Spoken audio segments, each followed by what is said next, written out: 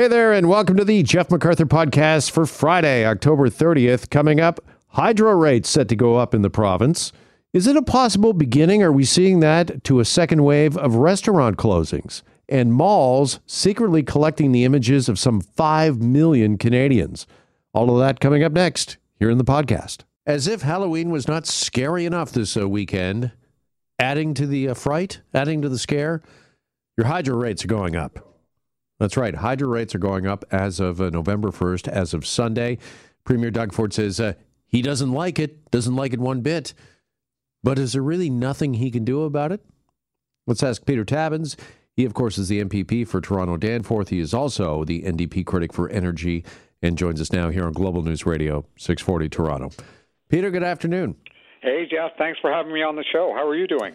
Well, I'm doing okay, thanks. Although I'm going to be reaching a little deeper into my pocket as of Sunday to pay for my hydro. As I mentioned, the Premier says that he hates it. He doesn't like the fact that rates are going up. But are his hands, Peter, are they tied? No, they're not at all. And to say he hates it, this is the guy who promised to reduce rates by 12%. This is the guy who put in place an increase in our hydro rates every year by the rate of inflation. This is his program. It isn't anyone else's program. So I don't know where he thinks he's going with this statement, I hate it. He put it in place. He doesn't hate it that much. We've had 2 years pass, more than 2 years pass since the election.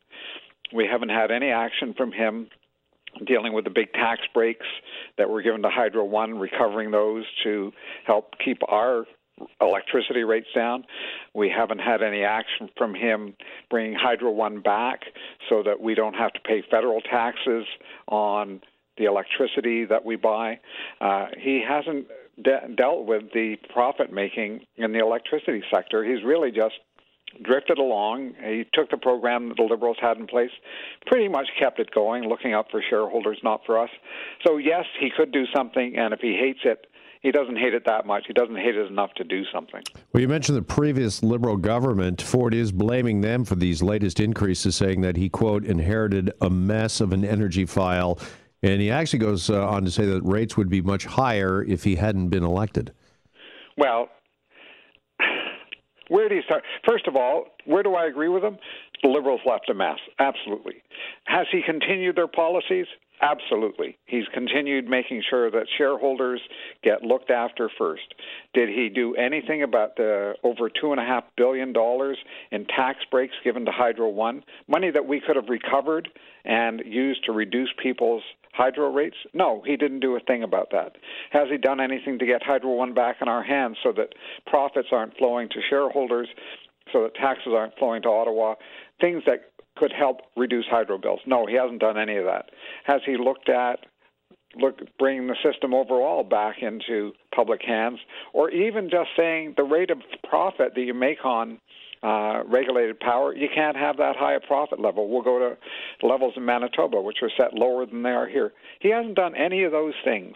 He's played around the edges, but effectively he's just doing what Kathleen Wynne did, and that's why people are unhappy, because they're seeing hydro bills go up. Well, when the Premier was asked about this, Peter, he did say that his government has been working on a plan to lower rates. And as of March, they were still looking at that. But of course, that was just as the pandemic struck. So should we cut the Premier and the Conservative government some slack because of what they have been dealing with over the last 7 or so months? Well, you know, it'd be a very different situation if from the day that he got elected, they'd actually worked on it, but they didn't. You know, to say almost 2 years into your mandate, oh, I'm going to start thinking about this, I'm going to solve this problem. No, it doesn't wash. You know, he got elected in 2018, so he had close to 2 years before the pandemic struck. We didn't see any reduction in our hydro bills, 12% that he promised. What we saw was a 2% increase in 2019, and we're going to see another almost 2% this year. Yeah, by the way, sorry to interrupt, what does that really equal for the average ratepayer? Do you know, over a year, a 2% increase? I actually don't know. I'm sorry, Jeff. I wish I had the figure. Maybe, well, let's say a $100 bill a month, so maybe $2, $24 a year. Added on to what we're currently paying. Yeah. All right. Having said that, the Premier also says that the Energy Minister is working on, quote, a really, really good plan, and he'll be rolling that out in the next little while. As the energy critic, are you privy to that plan? Do you know what the government is working on right now? No, I'm not, as a matter of fact. The last thing that they did was they had the system operator look at rewriting the contracts with all the electricity generators. And, I didn't think anything was going to come out of that, or very little. And, in fact, that's the case. They came back and said, no, there's no juice to squeeze here. That isn't going to happen.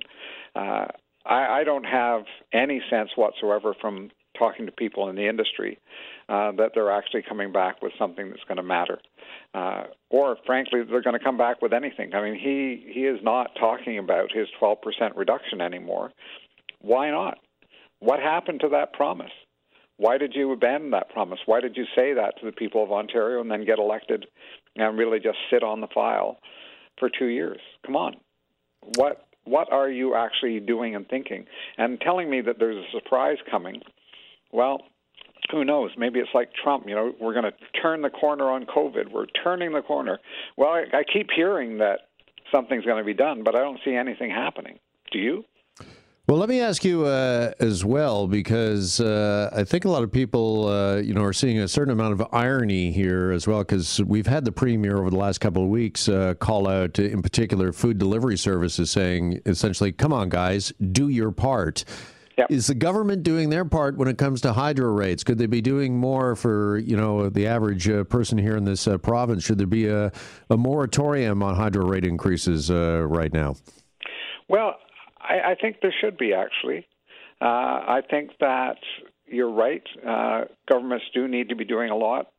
This government seems to be taking money from the federal government and spending it when it's helping people on COVID. And even then, they're holding back quite a lot of money. No, they could be acting in this emergency situation. But again, Jeff, I'm going to go back. You get elected, and for 2 years you do almost nothing, and then you say, "Oops, I'm going to bring out a secret plan that will solve this." No, that's not the way to deal with people of Ontario. If he was serious, he would have started on day one, and frankly, I don't think he was serious. He made a promise, he broke the promise, and people are paying the price.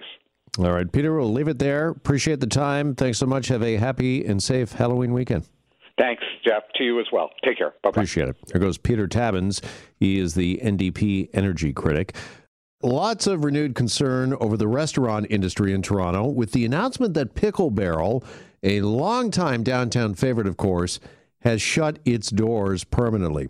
Let's welcome in Paul Bogner. He's the president and chief operating officer of Service Inspired Restaurants, and Paul joins us now here on Global News Radio. Paul, good afternoon. Good afternoon, Jeff.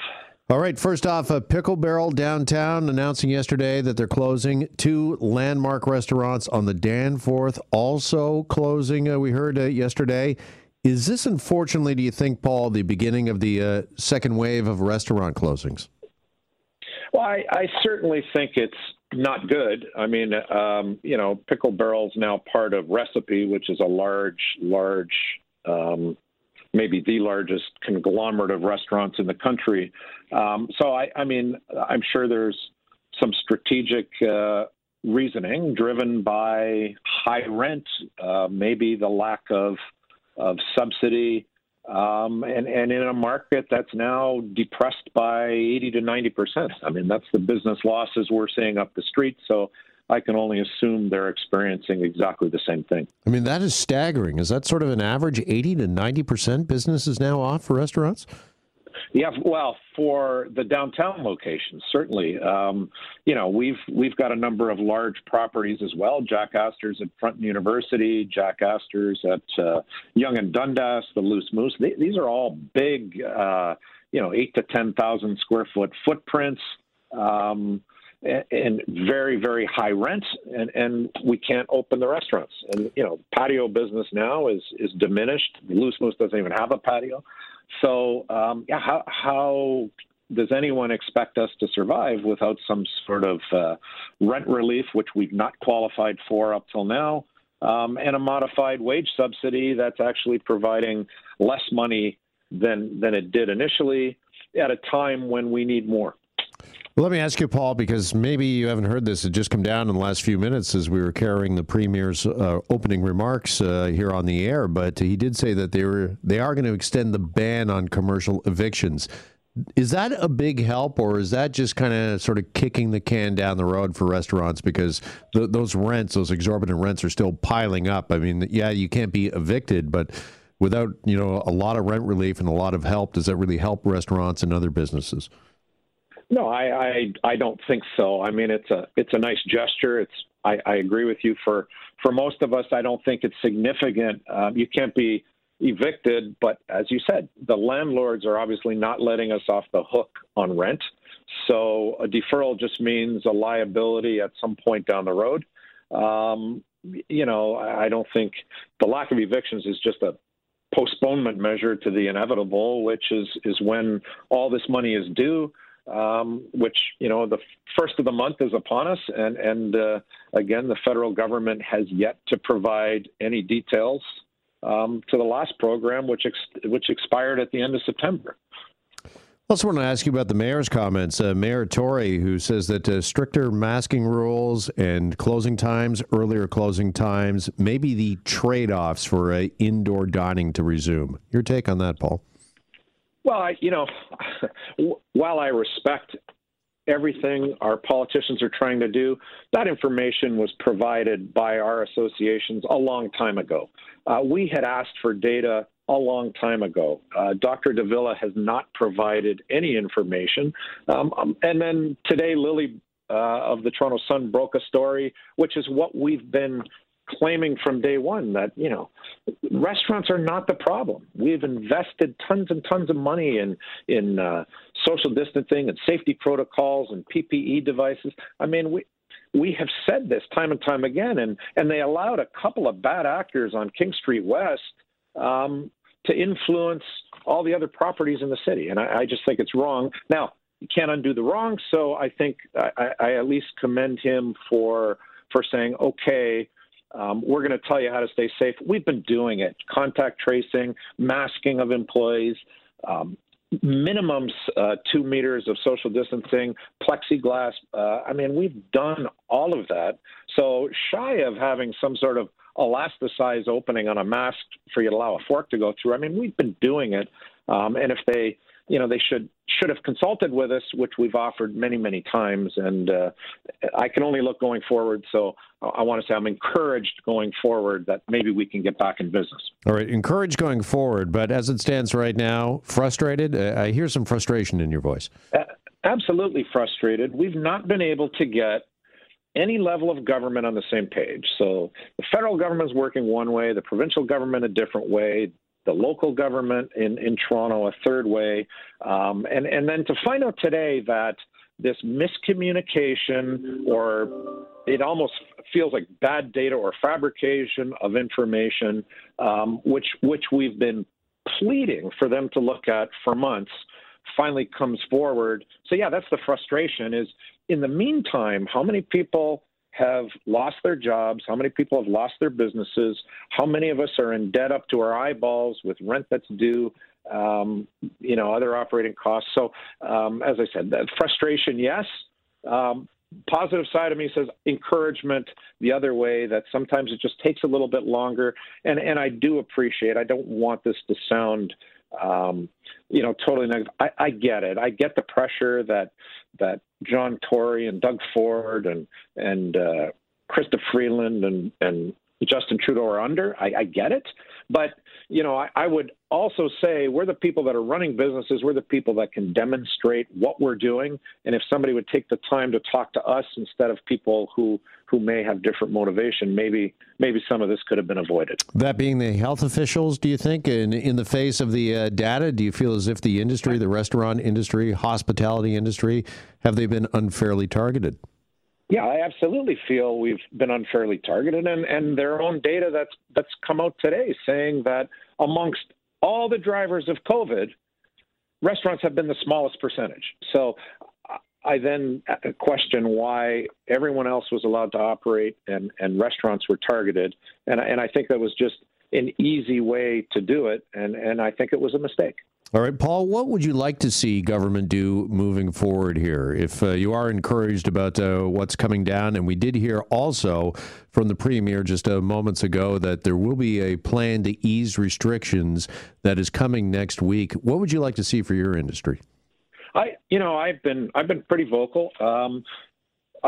I think we need to do this not on a region by region, but a more localized basis. And if there's a localized hotspot, I think you need to then target that localized hotspot, but don't tar everybody with the same brush.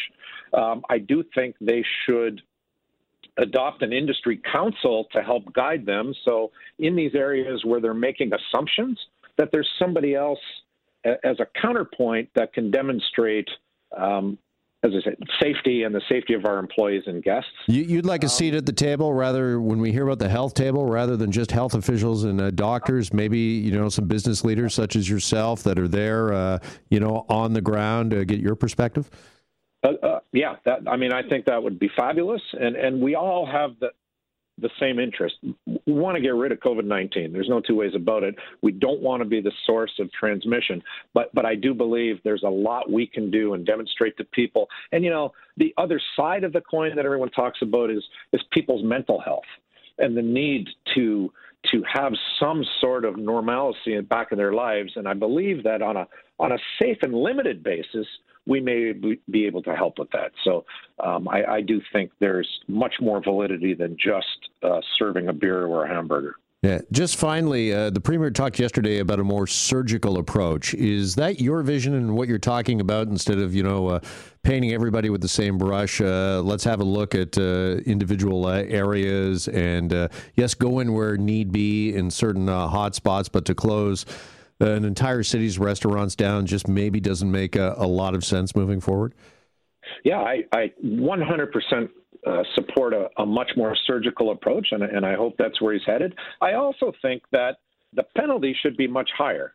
So if somebody breaks the rules, and we know that some do, pull their business license or suspend their business for 30, 60, 90 days, rather than punish everybody else who's doing it right.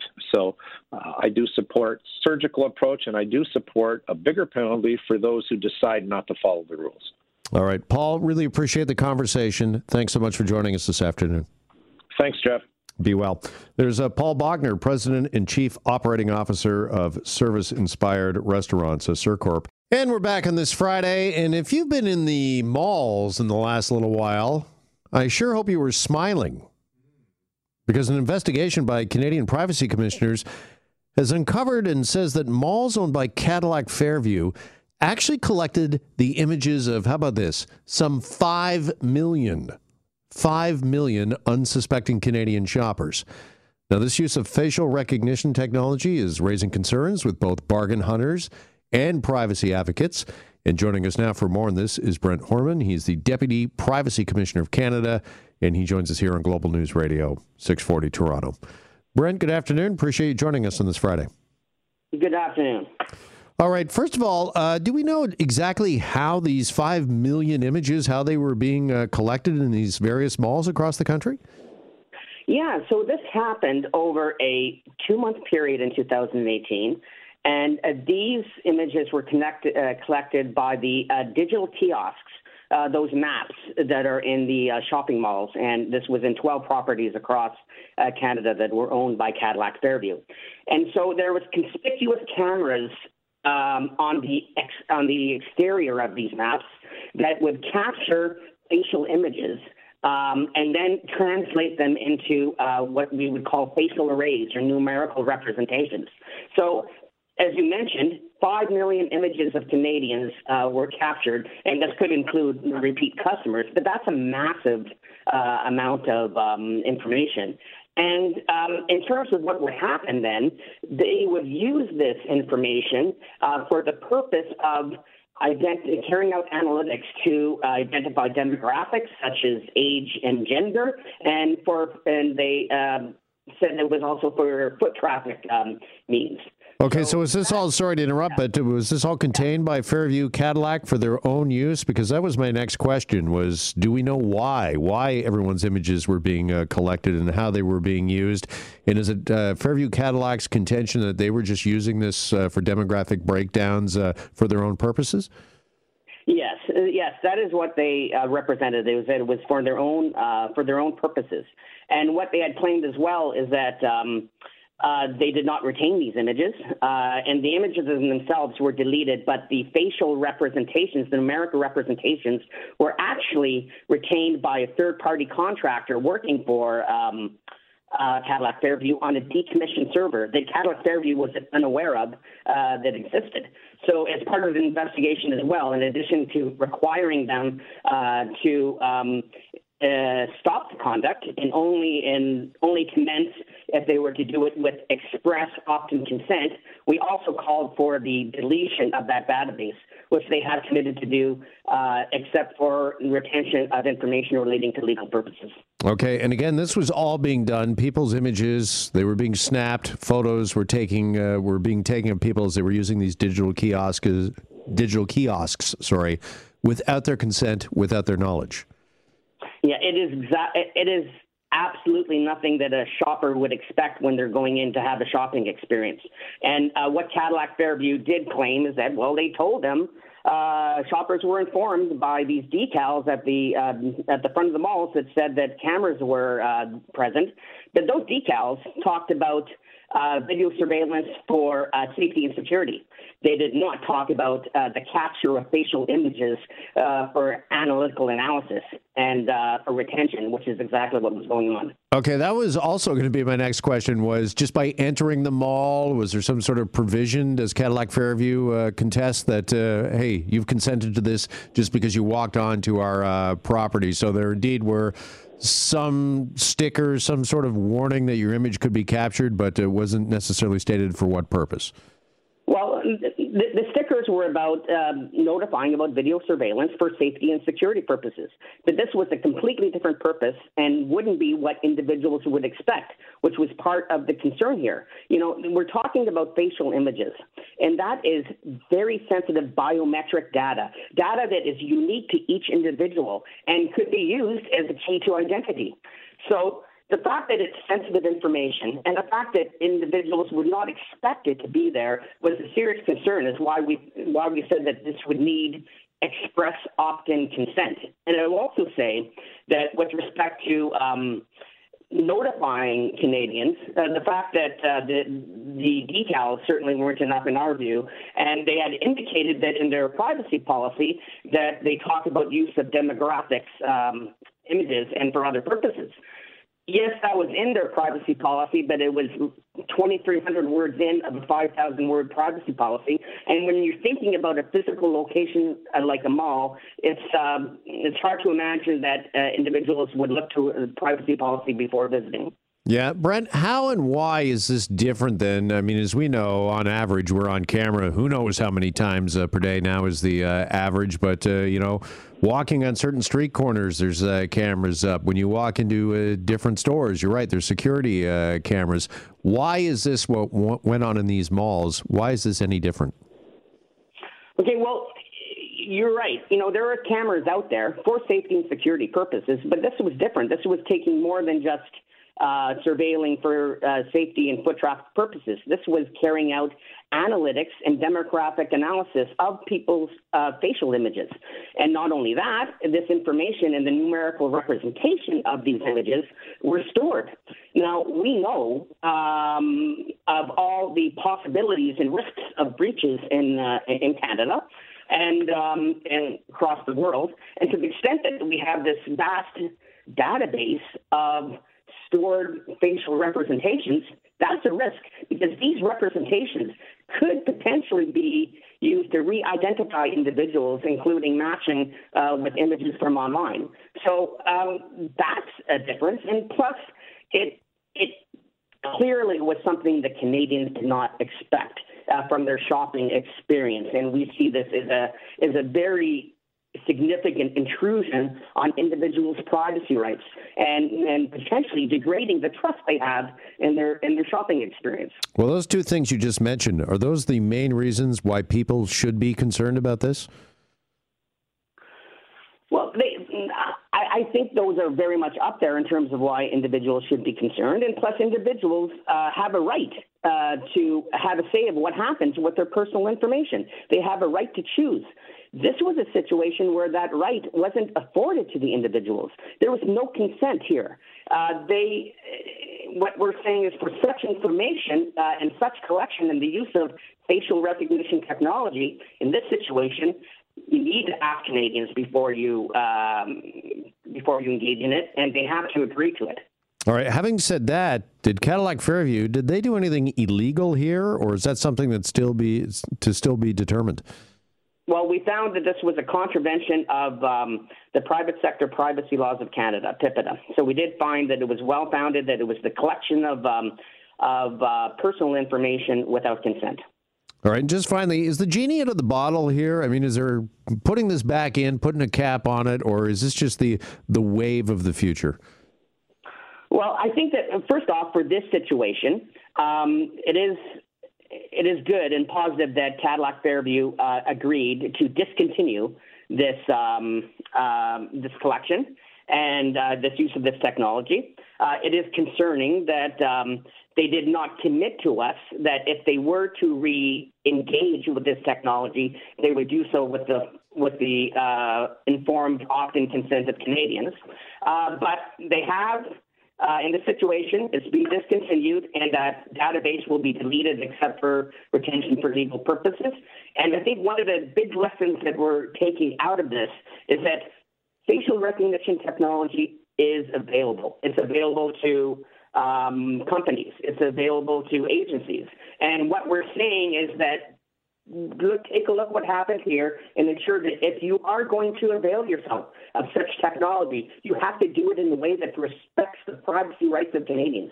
And that means opt-in consent, because this is highly sensitive biometric information, and Canadians have a right to have a say. Yeah, just finally, is one of the big concerns, and we've talked about this in the past when it comes to police services using something like this facial recognition technology, that all of a sudden you have unknowingly or unwittingly had your face captured. It's now on some hard drive somewhere, and then all of a sudden some crime is perpetrated and your facial characteristics might match that of the culprit, and they look at it and you were in that vicinity at that time, and then all of a sudden you've got to explain yourself?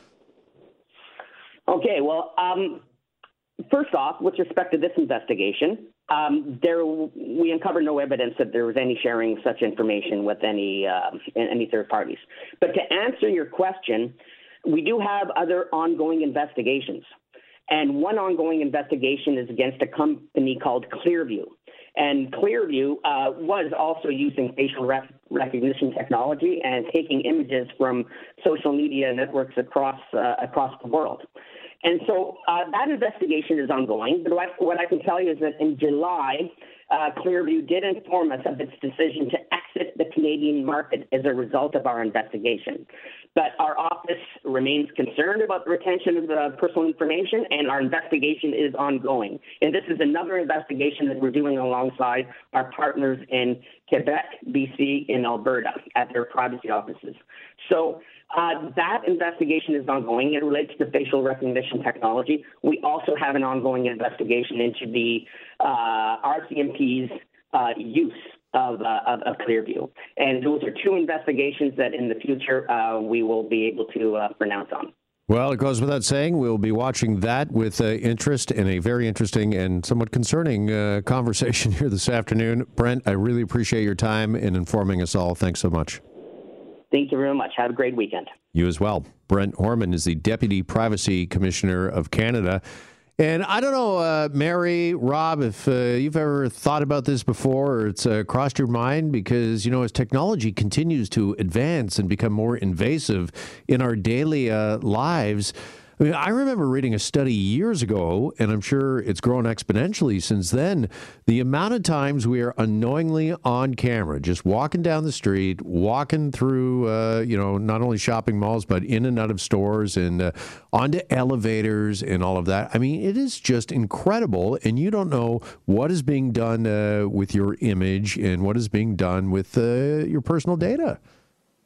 Yeah, I mean, we hear this in futuristic films all the time, and it's the basis of a scenario for so many different plot, shifts, and it's out there. I mean, and if you look at the technology that was in place with this case, it's a little pencil cam, which is basically the size of the top of a pencil. So these can be in places where you would never imagine, or can be in such inconspicuous spots, and just sort of makes us think, wow, is Big Brother watching? Yeah, he can be. Yeah, and more than we probably know or realize.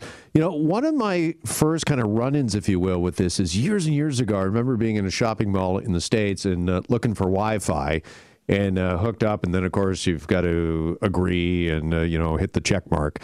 But I didn't realize what I was really agreeing to. And then all of a sudden, they're sharing my information with all the other stores where I am inside that particular mall. And even after I left, then that store is sending me on my email deals and discounts. And I'm like, I didn't sign up for all this. At least I didn't think I did. But you did. Yeah, exactly. All I wanted was your Wi-Fi at the time. No, nothing's ever free. Yeah, I thought it was free Wi-Fi, but no. There's no free lunches. There's always a string attached. And just a reminder that you can listen to the show live weekday afternoons from 1 till 3 Eastern. Just tune in at 640toronto.com. Also, find us on Spotify. Search my name, Jeff MacArthur, or download us wherever you find your favorite podcasts.